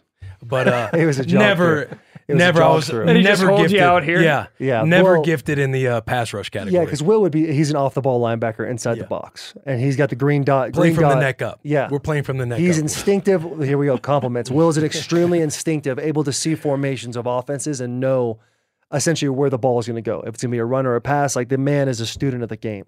But when he was with the Titans, there were a few situations where they would, it'd be a call that would send them into a bear front. And a bear front is like end, tackle, nose, tackle, end. And so it's like 5 down linemen, but you're taking a Mike linebacker and you're putting him at the end spot.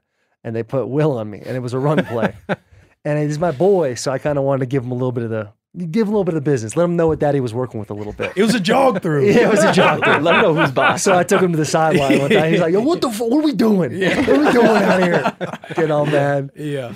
But You got to finish through. I mean, come on. Play to the whistle. There's a funny. They're watching We were the whole time. We were in Arizona one time. We're banged up a little bit, and we laid through on the YouTube and threw on like the 2012 Michigan versus Nebraska game. It was in Nebraska, and we were watching a whole bunch of we were just watching the game, like reminiscing on, oh, this is what this call is. Like just a couple of guys, a couple of has-beens, really enjoying looking at their old craft.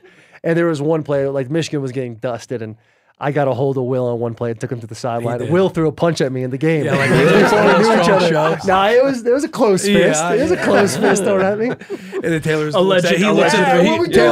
looked at the ref like, hey. Yeah, I was crying like a little bitch. We worked him though. That's awesome. Yeah. Our quarterback got hurt, but So we duck hunted today and shot yesterday. What talk about your in the past? What kind of firearms experience do you guys have?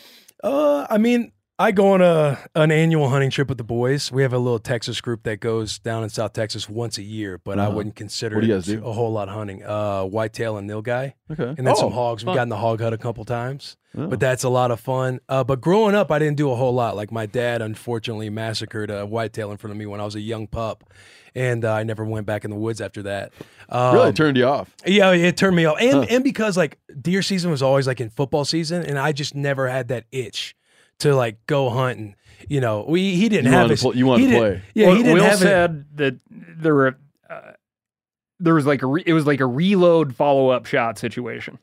Oh yeah, 5-6 shots. It was. My dad was not happy about it. Like, I mean, it wasn't. He hated it. He hated it. He hated it for me. He hated it for everybody. But my dad, my old man, we didn't have like a tree standing on, so we'd just be sitting against a tree, and I'm like falling asleep half the time. So I'm thinking like, man, I don't really care to hunt a whole lot right now. So I just never really got into hunting. But like I've been, clay shooting a few times, so not a whole lot, but I guess enough to work around the barrel a little bit. Yeah. Mm-hmm. Yeah, for me, it was, I've been clay shooting probably a handful of times. My dad used to take me a little bit when I was like 11 or 12, but really never been hunting. I've been in 2 different hunting situations. One, I was down in Baton Rouge, Louisiana with one of my buddies, and his grandpa had like a tree stand in the backyard, and we kind of just sat there for 2-3 hours. And I just thought, what are we doing out here, man? Is that what you said? You saw a butterfly? Yeah, so I saw literally, I remember sitting there, I saw a butterfly and a bunny rabbit, and I literally just followed the butterfly for a while, got bored, went down. I literally thought to myself, patience. Yeah. So maybe I just take out this bunny with this 30-06 real quick. But I didn't. You didn't? No. And then that was it. And then a couple years ago, I had a buddy in Nashville, Tennessee, Ford Tomlin. He took me, his family's got a farm, and we went turkey hunting. It was like the last week of turkey season. Did not see one turkey. Did you hear any? Yeah, I heard a couple. That's the best part. You want to know what that sounds like? What's that? You want to know what that sounds Yeah, like? go ahead, Max. Go ahead. What you got for us? Anybody that tells a turkey story, you can tell if he's a turkey hunter. When he gets to the gobble part, he doesn't do a gobble. He goes, pow. You got a good turkey? You got a good turkey? No, it's pow. That's what it is. So I didn't see nothing. And so, but so I've shot a gun a couple of times, but literally today was the first like organized hunt that was successful for me. Yeah. And it was, I told you while we were sitting in the blind, I will go back. I will come back here. I will go anywhere and do it again. That was awesome. You guys were a really quick study shooting. I know you've done some shooting before, so whatever. You didn't come in being like, I know all about this. Get out of my way. Yeah. But Cal and I were talking about it, and we were talking about how the hunting with you, seeing you shoot, why it was so fun. It was like you spent your whole lifetime getting coached and absorbing information. And then of trying to apply that information, right? Mm-hmm. Hand-eye coordination, situational awareness. Yeah. I don't know, like you want to be successful, competitiveness, drive. Yeah. It makes you realize that I was saying to Cal, like, you spend your whole life trying to get good at something, and then you see someone get like be proficient at some aspect of it really quickly, and you sort of wishing that they can't figure it out. Hey, you were praying on her downfall. So it'd be like, well, it just goes to show how constructive all these years have been. These guys can't hit a duck to save their lives. And you're like, oh shit, they hit ducks just like all my friends do. Who've been duck hunting since they were 9. Hey, Steve, now you missed a few clays yesterday. Yeah, you do have to say that. I did. I would say the clay shooting part was more nerve-wracking than the first duck coming out. Yes. Because it was all of us really meeting for the first time. And you're like Jimmy rigging this thing on a nothing tire. worse, dude. There's nothing We're going to worse, try to get a couple, and Will, being a brave boy, like, he's like, I'll go first. And he misses it. I'm like, fuck, dude, I'm going to miss. I'm going to miss everything. I think part about duck hunting too is like you're so in the moment and like you just kind of black out and your instincts take over. Yes. Like that's what happens to me a lot. And it's just like the minute you start to think about it is when you start to miss. I feel like I shoot so much better when it's just like a fast one. Plus, I'll point out that a duck is about 6 times bigger than a clay pigeon. Yeah. But I shoot so much better when I'm not standing there being like, okay, I'm going to say ready. And then when I say ready, this is all I'm going to do. And I'm not going to do that. It's just better when you just do it. Yeah. It's like something just comes in and you're like, oh, boom. We used to put people through something just excruciating and still do it as we did yesterday, which is like in filming meat eater episodes, oftentimes you'll have someone come in and they flew in with their rifle. Mm-hmm. So then it's like, well, we got to go test your rifle. We got to check your rifle, make sure it didn't get knocked off of 0.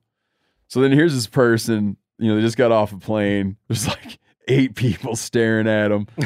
You put the target out there. And you always have some place to be. That's the most fun part. You're always on a schedule where it's like, hey, we got to get going. It's getting dark. Yeah. We're all 8 going to watch you shoot. Oh, my God. And It's then gonna we be can really go get awkward. dinner. It's gonna be the only person it's gonna be more awkward for if you shoot poorly. It's gonna feel awkward for me, so I'm gonna resent you for that reason. It's gonna look very awkward for you. Yeah, we started shooting yesterday. It get real quiet. Everyone's standing behind you. And it's like you guys are You kind of pretend you didn't see it. You Just guys are gonna like- look away. Yeah. Oh, you guys are like the brand in the outdoor game. And I won't speak for you, but I know coming out here, I didn't necessarily have my arms all the way around that. And then the buzz of us coming out here from my buddies or people that knew we were coming, it almost put a little bit more, it put more pressure on us or more pressure on me. Like when we put out a photo and like everyone's like, oh my God, blah, blah, blah. And you're just thinking, man, these guys, I knew they were good, but I didn't know it was like, the following was like this. So everything we're out there doing, I'm just thinking like, man, I hope I'm good for the meat eater guys. Like, I hope I can hold my own. Like, hope I don't shoot one of these guys in the foot. Yeah, you talking about guys there's a difference between getting shot and getting peppered, and I'm thinking, oh my God, that is wild. We could have sent you out. We could have sent you out for a peppering today. I'd be like, keep going. Keep going. Okay, stop there. We're gonna pepper you now. Just put the gun at you, shoot. No, So how did you feel about the duck hunting?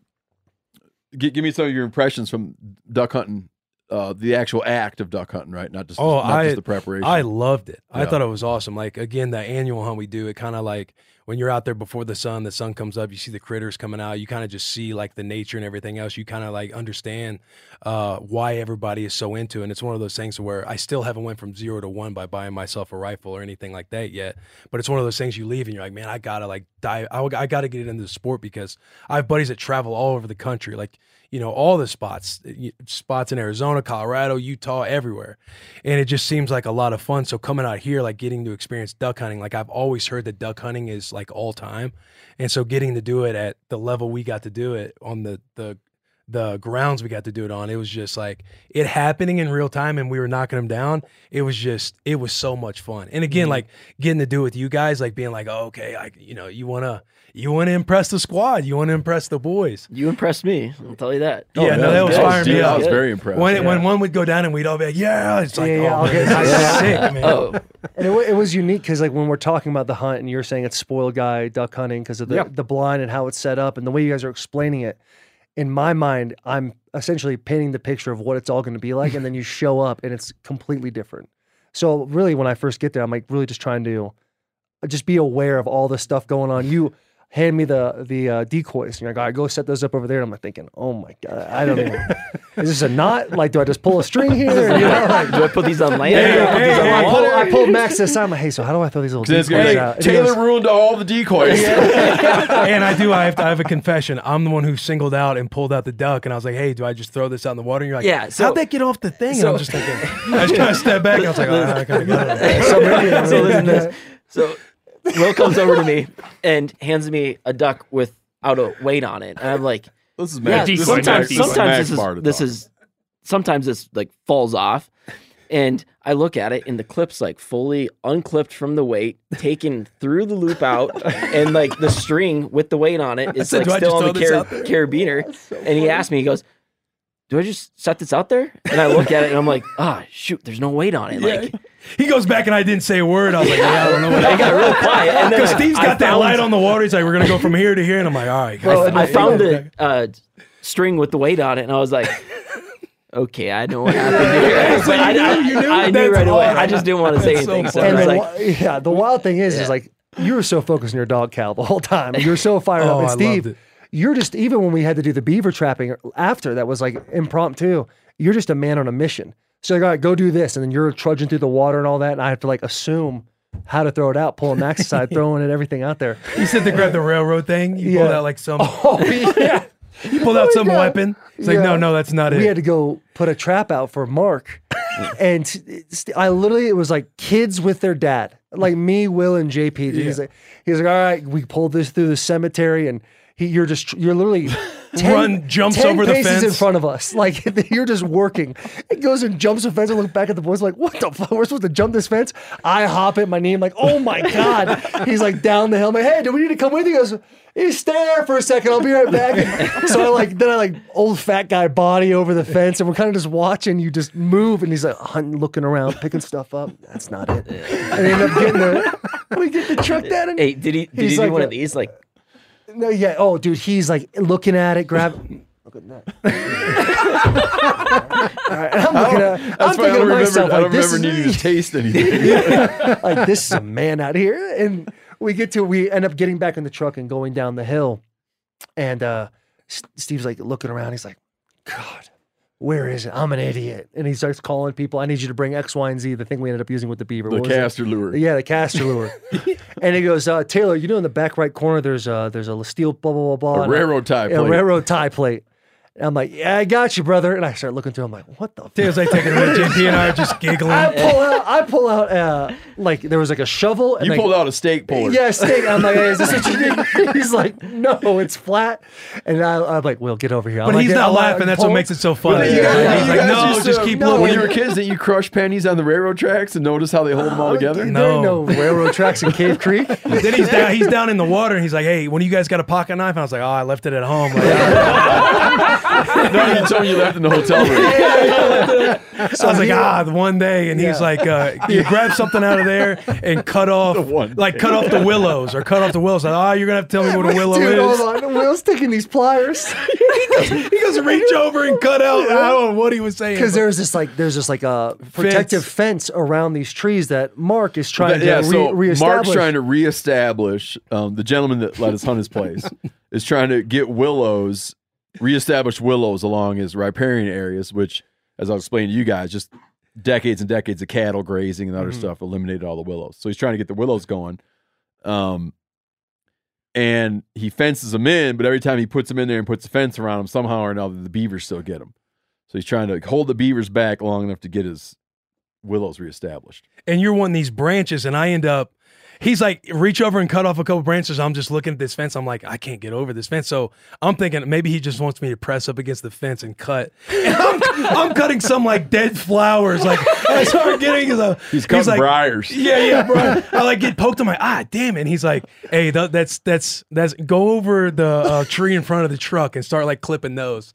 And I go over with JP. I'm like, man, I don't know what he's talking about. I just start cutting these branches. He's like, people he's are like, real delicate. He's like, are these alive or dead? And I'm just thinking, yeah, I don't know. He's like, is there green in them? He's like, oh no, these are dead. He's like, we got to go get some ones that have some green in them. Go over to that red tree, go over to those red branches and get me some branches because he's trying to set this trap. Yeah.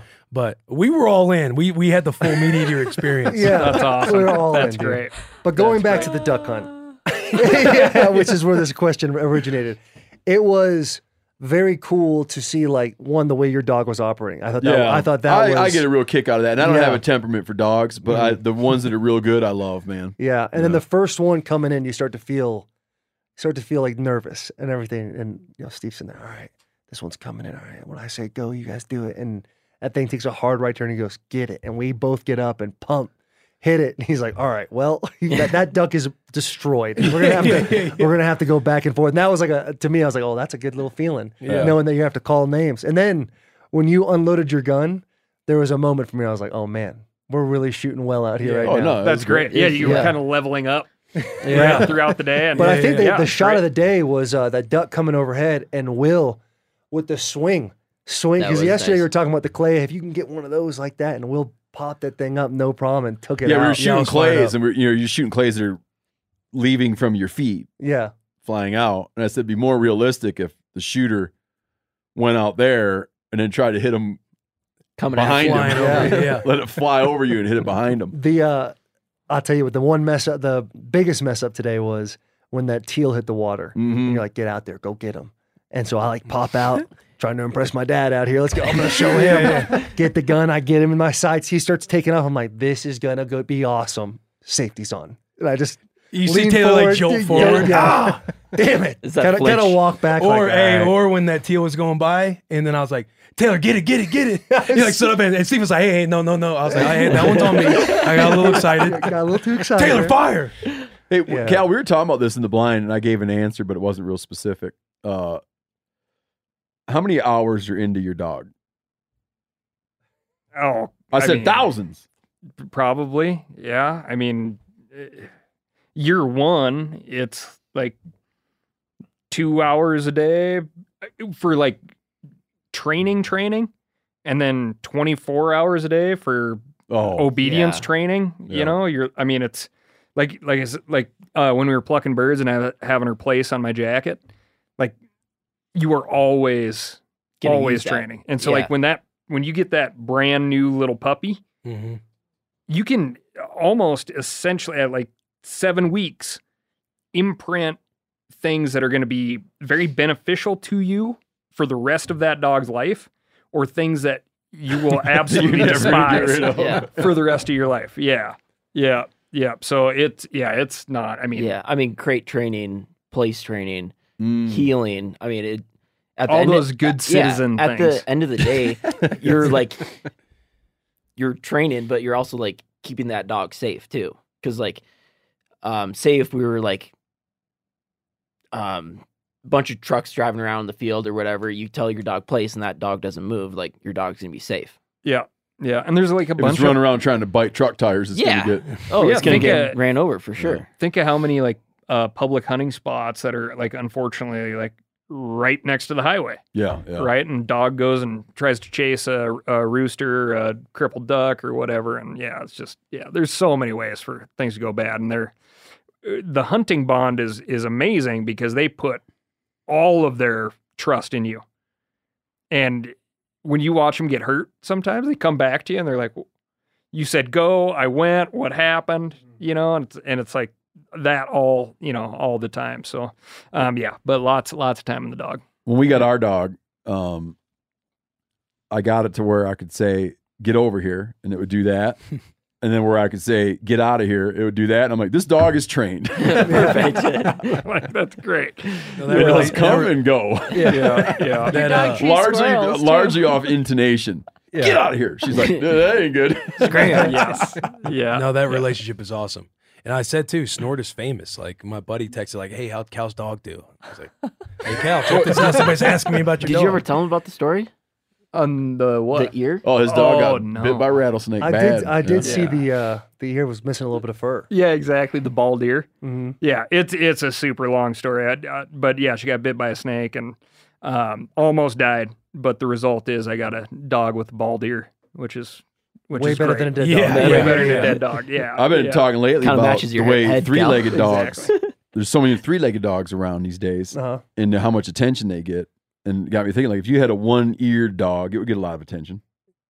People would want to come up and pet it more. Mm-hmm. The way it's kind of like a patch missing, So I think that most people are like, oh, something's wrong with that dog. Like not like got something. dog's got cancer. Dog's got alopecia or something. So nobody says anything about it, which is pretty funny. It takes a while to like warm up and be like, so what's the deal with that ear? Yeah, instead of like, I'm so sorry about your loss. Right. Maybe. Yeah. But yeah, we got to dole out compliments to you guys. So like Steven said, situational awareness. So, I mean, just relaxing to be around people who are in that first time position, but can decipher for themselves like, oh, this is what these guys with more knowledge in this situation are picking up on. So you guys are looking where we're looking. We didn't spend a whole lot of time talking about the hands of the clock, right? When we're like birds at 12 o'clock, birds at 2 o'clock. We did talk about the movement of your hands. Yeah, we did. I was like, hey, there's one over there. So Yeah. It was like the first 5 minutes. He's like, don't do that. You look with your eyes. With your eyes. That I was like, so oh, yeah, great. you're right. Point with your eyes. was Guy so sat there funny. like, damn. That was so funny. He hit Giant arm. Hey, comes boys, there's one shooting right out. there. It's like, well, why don't you wave at it? Just immediately says, "Oh, put your hand down." Hey, but you know what's crazy is we were hiding from those ducks the whole time. As soon as we got out of the blind, like 50 of them were just kind of ripping around us. I know. It's, We should have just hung out and talked. yeah, sometimes that happens. It Yeah, makes it you think does. like all that, like, get back, Yeah, be yeah. quiet. Oh, here Yeah. comes one in. But yeah, the camaraderie aspect you guys obviously have down, right? So you know that things are just better when people are happy, and so you guys joke around. But then the serious things, you immediately click in and turn it on, and are like, yeah, gun safety, we're serious about that. Oh, somebody's trying to improve what we're doing a little bit. Oh, okay, be focused, be serious, and then like we already covered, you immediately apply it or try to apply it, right? Which there's a lot of teaching of fishing, hunting stuff too, where it's like, I have certain people that have been around a lot, it's like, well, I need to just quit talking because this person does not apply it. Like they need to fall on their face over and over again. And then which is how I really learned a lot of things too. But you guys are not those folks. No, I know what right? you're talking You're about. like, Like I say to my boy, he's like, I'm going to go get that duck. I'm like, you're not going to get that duck. No, I can go get that duck. You're not going to get that duck. No, I'm going to go. Okay, go get the duck. And then a while later, like, Didn't get the I done. didn't get the duck. right. And did you see all the ducks I scared away by walking around and all the things? You're like, yep, I did. Okay, now, yeah. Yeah. And then appreciators. The number, man, it is such a bummer to have any sort of a day, any sort of an experience. And at the end of the day, you're like, I just don't know if these people took home what they were supposed to take home, right? But you Cal guys, wasted all of his nice emotion on him. yeah, exactly. Exactly. I got to bottle all that shit back up. Because he left it laying in the blind. Yeah.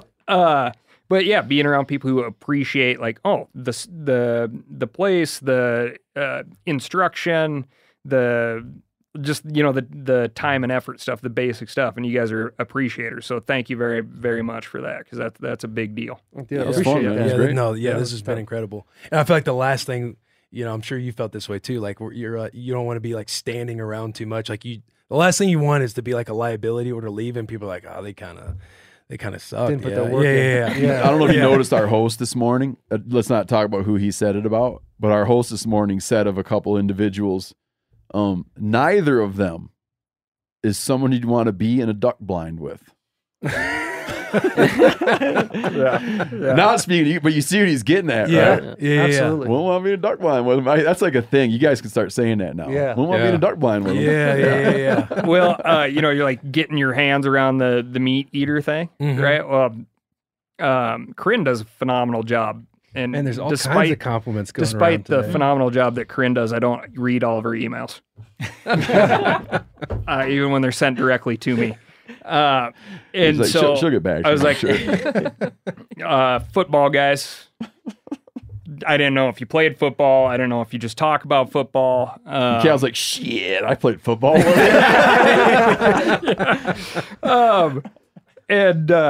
So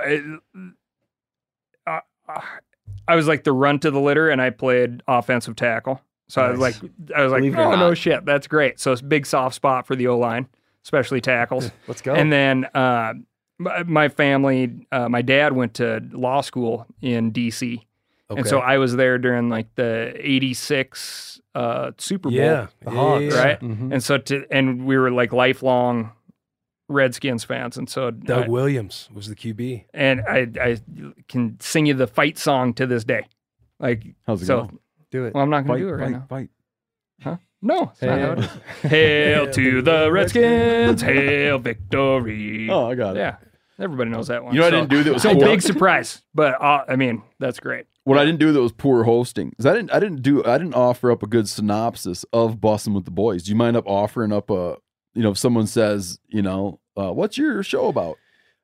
Yeah, I mean, I guess in a nutshell, it's like we have a platform where everything we do, we want to bring the locker room to life. So if you guys were to come on the bus, which would be awesome one day, it's just how do you have the camaraderie, have the vibes of like getting to know you, your story, like bringing that locker room to life that we kind of grew up in, because the locker room's such a melting pot where jokes and like all the stuff that you wish everybody got to experience, and kind of, we had the privilege of playing in the NFL and playing at the level we got to where, we're able to have kind of these raw conversations and have fun with all of our guests, to where it is like the goal of bringing the locker room to life. Yeah. Is it sweaty and steamy on your bus? It has been. It used to be. And sometimes it still does, just like, your back and, Yeah, the back. Yeah, Are you get some there back white sweat going on. towels laying everywhere on your bus? No. Hey, I told you about before when we first started. We were in the back of an RV park. Yeah. Stealing heat in like 90-degree weather, right next to train tracks. Yeah. Known by seeing Yeah. that plate. that first year it was because the bus doesn't run, it just sat in a gravel it was just in a gravel parking lot, and we would have to tarp it up to where the heat wouldn't get in, and we're July Dying. No yeah. AC. and then we'd have to power it with if we got to plug into the RV park, or just running it off a generator or two, and that's how we kind of started it. Yeah. It's kind of how it got going. Then we got in a little shed. Now we're in a little bit better warehouse. I know the working conditions can be better for the team. Like you walk in a place like this, you're like, man, we really are screwing our boys. We should have left JP in the car. Yeah. And then it's obviously available anywhere people want to go get it. Yeah. Yep. Spotify, Apple, Downcast, YouTube, whatever you want. That's how you can find Bussin' with the Boys. And if Downcast, people is want that to have a laugh looking at you guys' stuff, you're real active on social media. Oh, yeah. very active on Yeah. social media. You should. We've scroll through posted it, 3 yeah. times as being on the show. Didn't Yeah, even touch my phone once. That's how active we are. yeah. But yeah, at Bussin WTB. At That's Bussin'. that's So our, not individual pages. You like to keep it communal. at _Will Compton if you want to throw me a follow. Taylor Lawan 77, both on Twitter and Yeah. on Instagram. But hit me Right with the there. Bussin' one. At Bussin WTB. Got it. It's BUSSIN for all the listeners out there. WTB. Okay. Cal's Subscribe gonna all toss you a Cal's follow. downloading Instagram right now. He's like, what's that website you're talking about? Insta. What is this? Insta Instapot. Twitter? What's going on here? Well, man, I appreciate you coming on the show, and I appreciate you guys going and doing the duck hunt with us, man. It was so much fun. So much fun. So if you guys ever want to do it again, we are available. No, we will. Yeah. It'd be fun to No, hang out seriously, again. thank you guys. This was a blast. No, you This were a was lot. You guys blast. were a lot of fun to hang out with, and I appreciate your good guys to laugh with. Yeah, good vibes. 4.5. Take that with you. I will. Yeah. Take that with you. 4.5. Is you with definitely gonna take the solid attempt at a beard? Yeah, it was an attempt. I wouldn't Yeah. say it's anything I ever need to go back to. Yeah, you get a mustache. Yeah, man. yeah. Yeah. By the way, you have a very strong mustache. I grew it myself. I can't grow a beard, so this is what I got. Yeah. Yeah. Same. Yeah. All I have is the mustache going for me. It gets all patchy. Looks like pubic hair, honestly. It's terrible. Yeah, I grew an entire guiding season. This is back when I was living in Missoula. Entire fall guiding season. I decided I was like, I'm going to force this. And I did not shave the entire time. And I got back to town and went to like my favorite bartenders, right? And like a Charlie B's situation, like all female bartenders. And everyone was like, just, what are you doing? Oh, speaking of pubes, I had to go do this thing. I was telling you guys, I can't remember if I was telling you this or not. like I had this like sort of weird pain moving around my groinal region. Oh, we've talked about it. It was like over my leg. Swollen testicles. You had the. Well, no, it wasn't though. You had that rash. I don't know what. Did you get that taken care of? It'd be like in the crease of my. It's just moving around, and I know, and I'm real susceptible to stuff too. Like if you tell me that if you all of a sudden said you had elbow cancer, I swear my elbow would hurt. Yeah. Okay? And Seth had some kind of hernia deal going on, but that wasn't it. And so I had this wandering pain. And then your mind starts running away with you, and I'm always so I was like, man, maybe I got a hernia, maybe I got testicular cancer. So I go down, and it's like legit hurts, but they've ruled out all the bad stuff. But when you go to get this done, it's not humiliating because everybody down there is cool, but you lay down. Okay, and they come in and so you take your pants off. They come in and they say like, "Well, lay your penis up on your stomach," and then they put a little Good for towel. you, man. Good for you. That's what's so funny. I know. I'm just thinking, hey, I'll just keep my hand in place the whole time. You got some tape? Yeah, don't worry, I'll hold it here the entire time. They're just telling you where to I just lay kind of it. perched up on the Yeah, side. good for you. It's like, I got a hunk of surgical tape. Sad dog. And then you put like a little towel over it, and then they lay the boys like up on a platter like between your legs. And then they're like digging so in there. It's so compromising, Hey, man. you had this? Oh, I had a sport hernia. I had surgery. Yeah. Oh, I had really? surgery. Sports hernia. And the Yeah. person like you could Did tell. you think the gel was like oh yeah, warm? the gel. And you can tell that like anything going through your head about how like the woman doesn't care. No, Doesn't care. doesn't care at all. Tell me for a second when that gel hit your mind, you're like, all right, calm down here. No, what's so funny is you can tell, just the fact that she's like, this, I do this for a living. Yeah, it's I okay. appreciate this is probably strange for you, but I don't care. There's nothing I could see. There's nothing I could not see that I care about. That's funny. That's also good for you on that.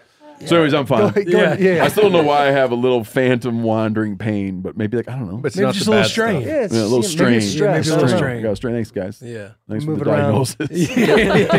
diagnosis. So what is the next hunt? You guys gonna start scheming and find another one here after this duck adventure? Part of me wants to hit some big game. I think What was he saying earlier? He's like, Something I want to be up in a Keep mountain. talking about I it. want to I want to go camping. Yeah. I want to sit Yeah. there and be like, it's been 4 days. We've been on the trail for 4 days. We're hunting. We can make you eat those words, you know. Listen. No question. He's Just go to saying a it. He's road- saying And, it. yeah, and I'm not what you would call a survivor. Like you're not going to put me in the wilderness and be like, "We'll see you in a week." I will be dead in a week, picked apart. So I will definitely need you if that was ever going to be the case. That'd be a mighty, Ted's gonna be like, we have to mighty put this square tent meal together? for that Yeah, predator. yeah, just press a button, right? The tent will be made up. I think an elk hunt would be really cool. Mm-hmm. Yeah, I've always heard it. Everyone wants to hunt them elk. Yeah, I don't There's know a what lot it of is. them these days too. See, I think bear would be sweet. Oh, Walking Yeah. into Chester's office yesterday, he's got that. And he's talking to me about the story of how he got it. I was like, man, It's a that'd great be story. sick. Just an apex predator out there, me and him. But I have a gun. You know? Fisticuff. It's roast beef of the woods, man. That's bears. Yeah. Yeah. What were you saying about ducks? The prime rib of the sky? Oh, big roast time. beef of yeah. the woods, prime river to the Yeah. sky. It's all good. Yeah, everything. Well, guys, thanks for coming on the show, man. Yes, thank you Thank you. guys. Appreciate it. Thank you very much. Subscribe, Bussin' with the Bussin'. boys. Good Check it shooting out. today. Subscribe. Listen. Good shooting. Over and out. All right, let's do the handshake. Close. What were you doing there at the end? I don't know. They do something like this. Like You just Great, met. guys. Thank you so much. it was close, right? Thank Thanks, you right there. so much.